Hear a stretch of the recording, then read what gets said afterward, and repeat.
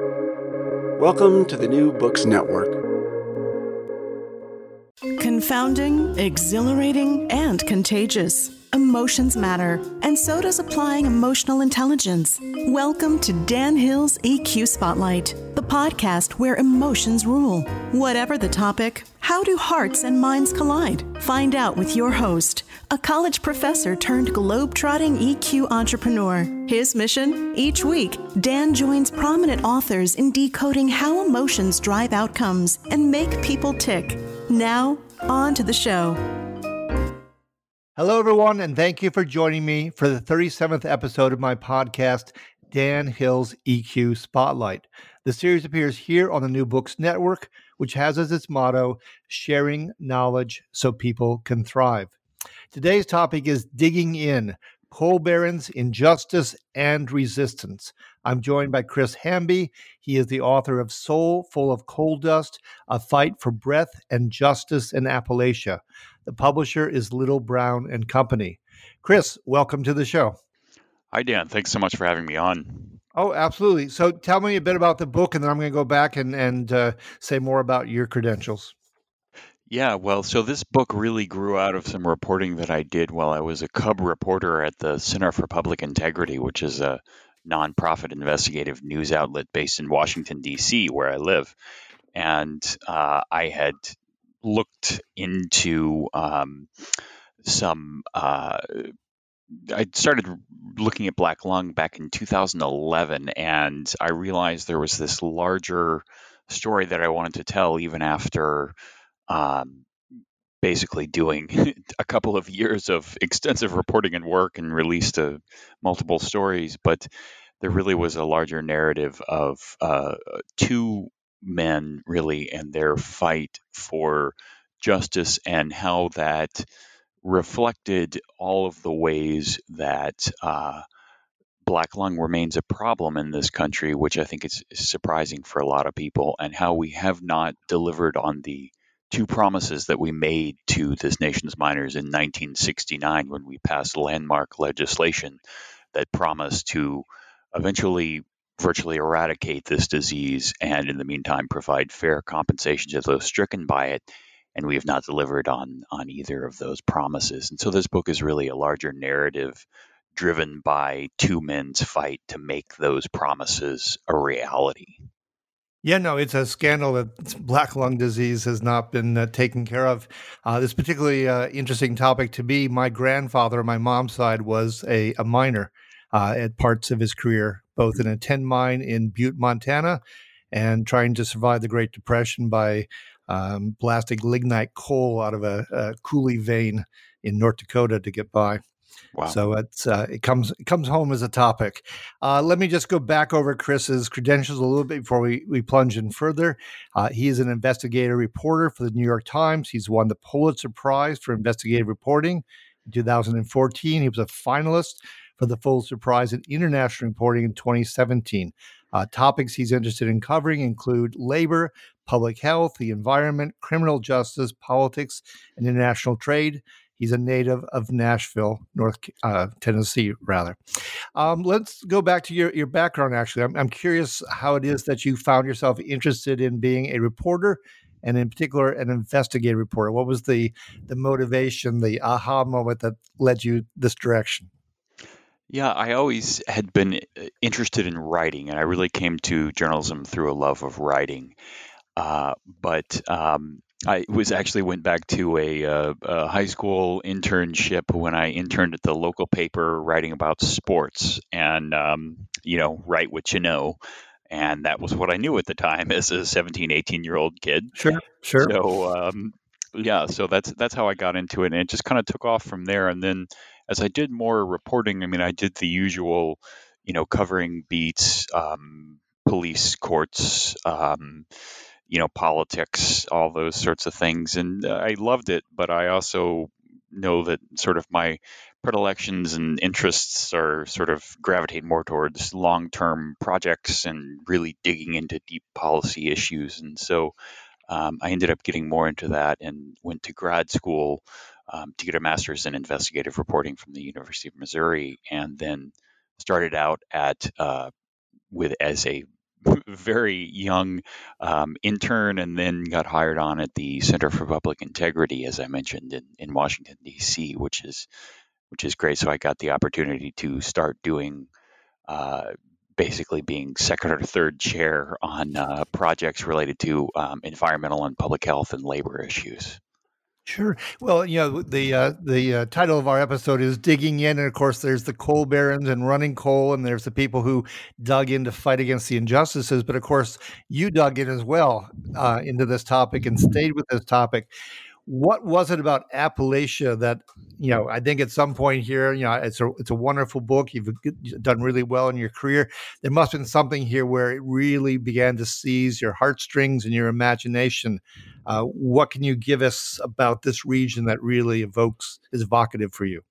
Yeah, that was the thing that, when you do a book, you really have to love the subject matter, or else it starts to feel, there are times throughout the process when it starts to feel tedious or like it will never end. But it was easy to stay motivated with this one because of, as you mentioned, there's this magnetism to this area of Appalachia. And I specifically spent a lot of time in central Appalachia, largely southern West Virginia. And also to the people who live there, and it was amazing just from early on in the process, from the beginning. I mean, I had a sense that there was a good story there too, and that there were facts to be uncovered. But it was also just spending time going to southern West Virginia and to eastern Kentucky and southwestern Virginia, where we're seeing this real upsurge in recent years, in the past probably about 15 years, of severe black lung disease after years of decline. And just sitting with miners in their living rooms, and they welcomed me into their homes, and just kind of shooting the breeze, talking about mining, learning about all the things that went on underground and how remarkable it is and how smart a lot of these people are. Really, I think we tend to discount people who live in rural Appalachia. They have their own very particular, expertise, and are very intelligent and thoughtful people in a lot of ways, I found, and were very welcoming to me. And it was just a real joy to talk with them. And it also, of course, just when you're sitting in a living room with someone who otherwise looks relatively healthy and is in his 40s or 50s, and after about 15 to 20 minutes of conversation is struggling to breathe, is literally gasping and making these horrible sounds that I'll never forget. You would never forget this once you hear it. It's hard to look away from that. And then when you start to realize that it's unnecessary for them to suffer from that, and that there are things we could do to be alleviating that suffering, but that isn't happening, it is very easy to stay motivated. I will say. So there's a couple of things you brought up there that I really was interested in pursuing. One is, you come in as an outsider. I think if I remember right from the book, you mentioned being middle class and from Nashville, and you don't have any ties to the region that I know of. But, you're carrying your respect for these people. Obviously, your ability to bond with them comes through very nicely in the book. How did that dynamic work? I mean, was there some initial resistance, suspicion on their part, just because you were interested in the cause that carried the day? What was it?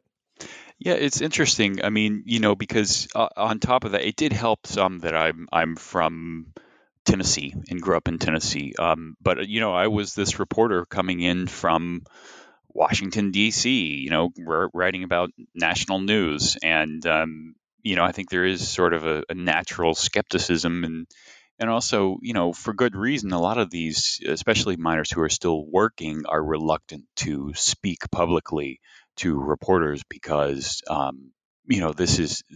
they depend so heavily on, this is really one of the best and only really good paying jobs with good benefits in the area for a lot of people. And companies really have kind of inculcated this fear of any criticism will, you could get fired for that. And so add that to the fact that I was kind of coming in as an outsider, but I just really tried to not make assumptions, to try and talk as little as possible and listen more.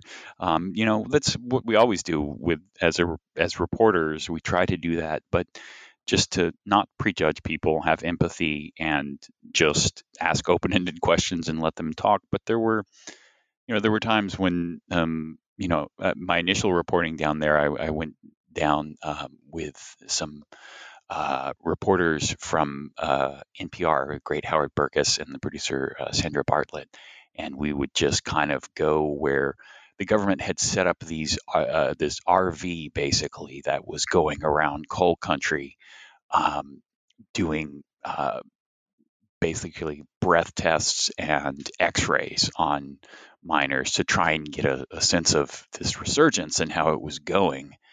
And we would just sit at these clinics and just hang out with guys as they would go through this testing process. And there were I remember in particular there was one that was set up at a fire station in Whitesville, West Virginia, and we some guys, I was talking with some guys outside the RV, and they said, well, you probably think we're all we're all a bunch of rednecks down here, ignorant rednecks. And I said, well, you probably think all of us coming down from DC are a bunch of stuck up, jerks. And we just kind of laughed, and, it kind of broke the ice, and we just got to talking. But, it's really easy to just talk with these guys and say, tell me about the mines, and they'll just go, and it's fascinating. And so it was just a joy to really to get to know them and to do this reporting.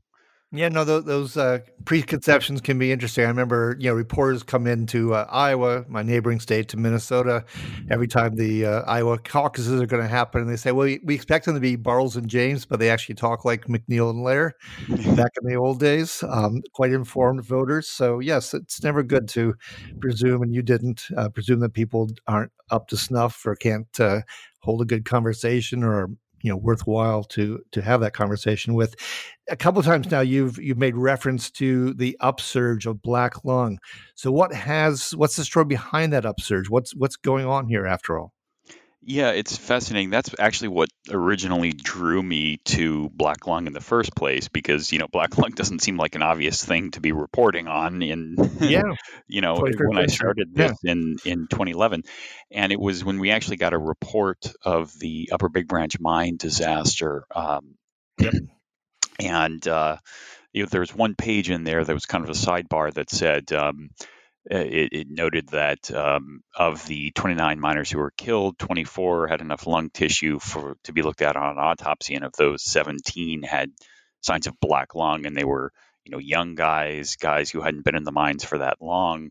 And then it sort of noted as an aside that this was consistent with what government researchers had been documenting for a few years, this uptick in disease. So really, that was very surprising to me that was happening. And basically in the early 1970s, we put into place rules that required companies to control the amount of dust in the mines, with the idea that would eventually eradicate the disease. And then in the meantime, we would provide fair compensation to those who continued to be exposed to high levels and get the disease.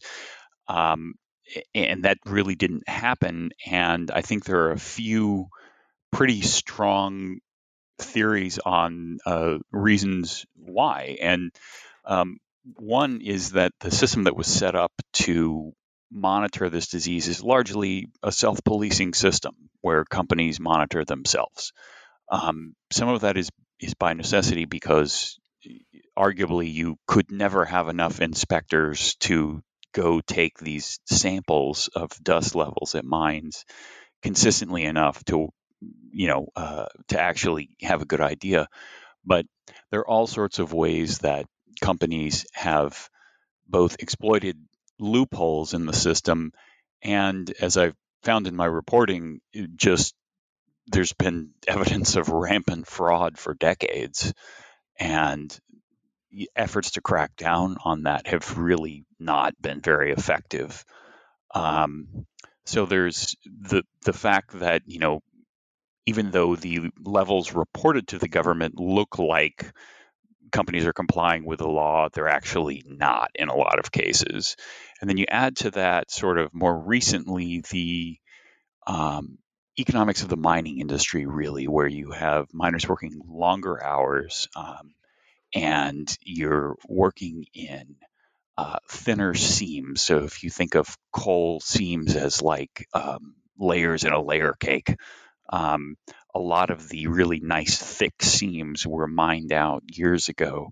And so you're left with the thinner ones. And for years, it didn't make sense economically to go after those. But now, with the advent of both, you sort of have a confluence of more powerful machines, and when the market conditions are right, especially with steel making metallurgical coal, that it makes sense to go after these thin seams of coal, but that necessarily means cutting a lot of rock above and below the seams, and sometimes within the seam. And that unleashes a more toxic mixture of dust that contains more silica. And there's good evidence that this is showing up in miners' lungs, causing more severe disease. So I think that's probably the other leading factor here. And just one sort of forward-looking point on that, the government has been considering a regulation to impose a more stringent, specific standard on silica, this mineral that is likely causing this more severe disease. But that has sort of stalled under the Trump administration, and there is now a lot of pressure on the incoming Biden administration to perhaps revisit and even implement such a rule that might protect miners. Okay. This is a very people-centric book, and rightly so. So I wanted to go to a couple of them that were really central to your story. Gary Fox and John Klein. Can you both describe, the role they play in the book? But I'm also looking for a sense of who they are and, their personality, their motivations, so we can get a real read on them. Yeah. So Gary Fox he was a coal miner born in an old coal camp in southern West Virginia, and his father was a miner. He was one of a few boys raised pretty much by his mother, because his father died when he was very young. He grew up in basically across from a coal tipple, where everything was, the whole town was black, coated with black coal dust, and Gary he was very focused on, basically lifting his family, starting a family, and lifting them out of the poverty that he'd grown up in. And that led him to go into the coal mines in the early 1970s. And he worked his entire career during what should have been, after what should have been the rules that virtually eradicated the disease. So people like Gary should not have become ill, yeah. But he did. And then his story ultimately intersects with that of John Klein. And John Klein was sort of an idealistic volunteer in the war on poverty from upstate New York, who came to the West Virginia coal fields in the late 1960s as a community organizer, and ended up staying, becoming a carpenter, running a business that built homes almost exclusively for people of modest means who qualified for a low-interest government loan program. And then he started working as a benefits counselor at this rural medical clinic that received federal funds to diagnose and treat miners who had black lung.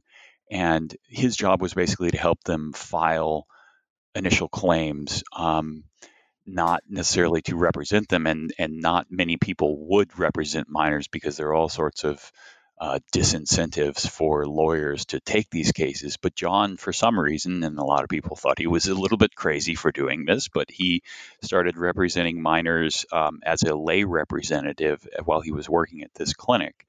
And it was there that he started to unravel what he believed was a systematic scheme by the leading law firm retained by most large coal companies. You mean fight. Jackson Kelly, the one? Exactly. Yeah. Okay. Yes. And so that is eventually led him to Gary Fox, who was fighting Jackson Kelly in his ongoing claim. Sure. Well, I think they're both unique people. One thing is, Gary Fox isn't just a miner; he's a very specialized miner. It's called a roof bolter. What is a roof bolter? Yeah, these are the people who do one of the most dangerous jobs and also one of the most high exposure to dust jobs in the mines. And so after the machine, usually most sections where Gary worked, it was a continuous mining machine. So this is basically, think of a rotating drum head studded with carbide tipped teeth, sort of chewing through this coal seam and carving out a room about 20 by 20 and maybe about 6 feet high, depending on how high the coal seam was. And so it's inherently unstable. And so roof bolters like Gary would go in with a machine and they would drive these metal roofs into metal bolts in through the roof to pin layers of rock together to hopefully render a cave-in less likely. And it was, as I mentioned, one of the most dangerous things you could do in the mines. Yeah, no. So these are both very capable people because, John Klein, if I remember right from the book, really brings himself into law practice. Isn't where he started. And it takes a lot of stamina to go through all those medical notices and engage in this kind of, convoluted fight. Let's move over to the villains because this book does have some villains. I'm particularly interested in 2 or 3 of them. One is Paul Wheeler from, of all places, Johns Hopkins, which was not what I expected to be the location for one of the villains. And then there's Don Blankenship.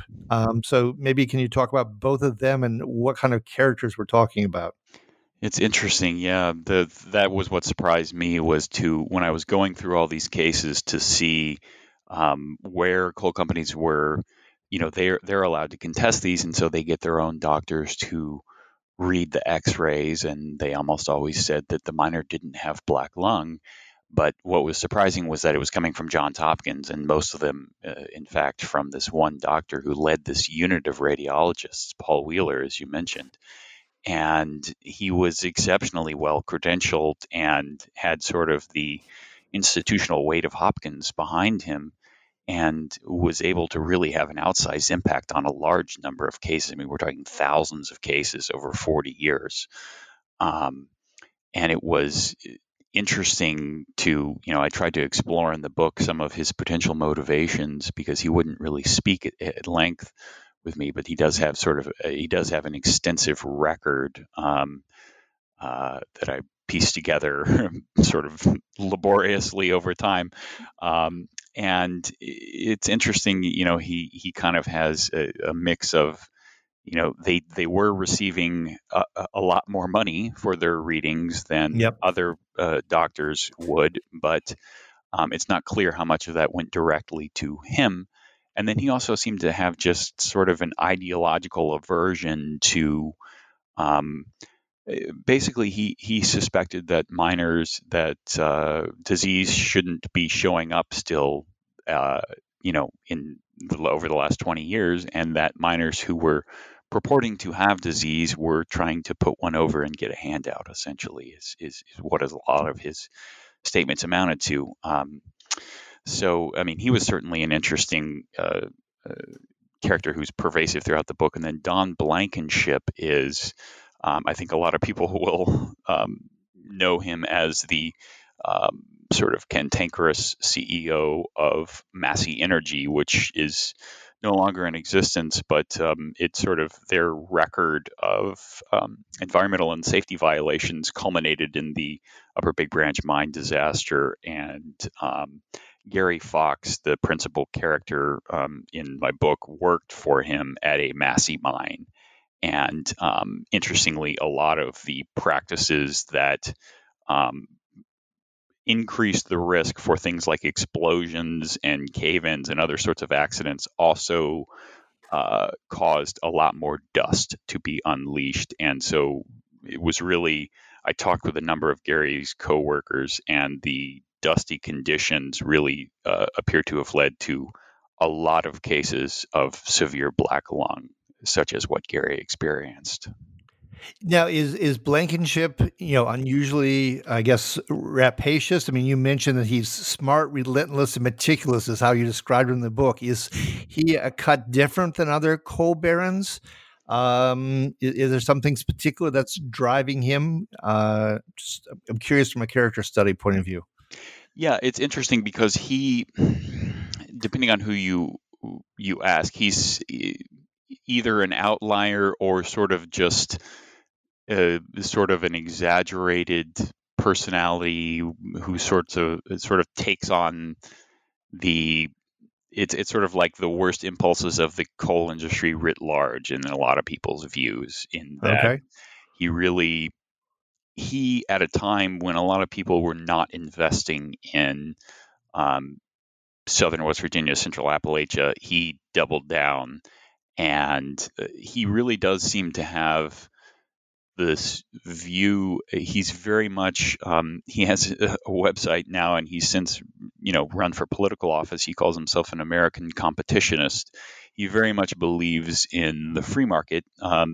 He was fiercely anti-union, fiercely anti-environmental regulations, and he really just felt that he seemed to promote this idea of basically America as a meritocracy and pull yourself up by your own bootstraps, and that the strongest would survive, and that was why his company was doing so well, and it did. It was very successful until things all collapsed after the Upper Big Branch mine disaster. Sure. So you mentioned in the book that there is a tradition of fatalism in Appalachia. This is, as you said, another place, a place steeped in beauty and blood. For John Klein, coming in from the outside, is that what maybe helped him escape the fatalism and fight as he did on behalf of Gary Fox and others? I mean, what do you see? Where's this region going? You mentioned the Biden administration coming in, but do we have some causes for hope in all of this? And will the people fight, or is the fear of big coal, King Coal, just too strong? Well, that's the fascinating thing about this region, is that there is a sense of fatalism, but there is also this sense of indefatigable optimism. And it's an interesting mix. And you've always, throughout the history, I mean, really going back from the 60s through the present, you have people who, not only do you have people in the region who are standing up and fighting, but you also have these people who come from places like New York and California, or Pennsylvania and elsewhere, and they're coming in and they really have they become strong advocates. They sort of, much in the same way that I became captivated by the region, they became captivated by it, by the people, by the injustices that have been so predominant throughout the history of this region, and that still persists today. And I think it's really been a combination of determined outsiders who are largely idealistic, sort of left-leaning folks, and then some very determined Appalachian residents who have sort of been this core coalition that for the past 50 years has really been fighting to make the 1969 law, the promises of disease eradication and fair compensation, realities. And they've really together achieved some remarkable reforms in recent years. And so the book is not all doom and gloom, though much of it is about injustice. There is quite a bit of hope at the end, which was actually very surprising and encouraging to me as a reporter, because it doesn't happen all that often. But in this case, when a lot of the injustices came to light, um, this coalition pushed for reform, and the government responded and enacted some meaningful changes that have really helped people. No, and the book does indeed end on a high note. A muted or a careful high note, but that there is a sense of progress. And it's just remarkable to me how these people have stayed in this fight when it's a pretty uneven fight by and large. Is there any larger lessons that people can take from this story about, other ways in which we can fight additional injustices, whether in Appalachia or beyond, things that proved effective in that fight that are a good template for the future? Yeah, I think the biggest lesson here is that there's a large element of luck to it, but there's also a large element of just persistence and determination. So, as I mentioned, this has been really a lot of the people in the book have been fighting for 30 years or more for some of these causes, and they just at many points were sort of banging their heads against the wall, they felt like, and they kept making the same point and not getting this kind of reception that they wanted. And then they had a setback where, they almost got it across the finish line, but then it largely died at the last minute at the end of the Clinton administration. And then it was basically off the table for another 8 to 10 years, the kinds of reforms that they were looking for. But I think the lesson really is that when you have a combination of determined, even if it's just a small group of determined but persistent advocates who are focused and who have a strong message, at some point there will be a window of opportunity that arises. And if those people seize on that opportunity, they really can accomplish a lot. Now, that's rare, but it's also a good lesson for me, and one that made me sort of restored my faith a little bit in both people and in our system of government to some degree. Well, that is good. I mean, to me, one thing is, black lung just as a term is so evocative. It gives you that kind of rallying cry. I mean, the stakes are so high. How can you back off when it's people's lives that are literally, on the line here? So, Chris, I want to thank you so much for having been a guest. This has been Chris Hamby. His book is called Soul Full of Coal Dust, A Fight for Breath and Justice in Appalachia. This is episode 37 of my podcast, Dan Hill's EQ Spotlight. You can find more information about the episode by going to my blog posting at https://emotionswizard.com. If you've enjoyed today's show, you can listen to it again. You can give a review on iTunes, a rating, all of that. If you want to know about other episodes, you can go to my company's website at the 3Ws, sensorylogic.com. Finally, I like to conclude every episode with an appropriate epigram. We've been talking about injustice today, so I'm going to cite Reinhold Niebuhr, who said, "Man's capacity for justice makes democracy possible, but man's inclination for injustice makes democracy necessary." Until next time, be kind and stay safe.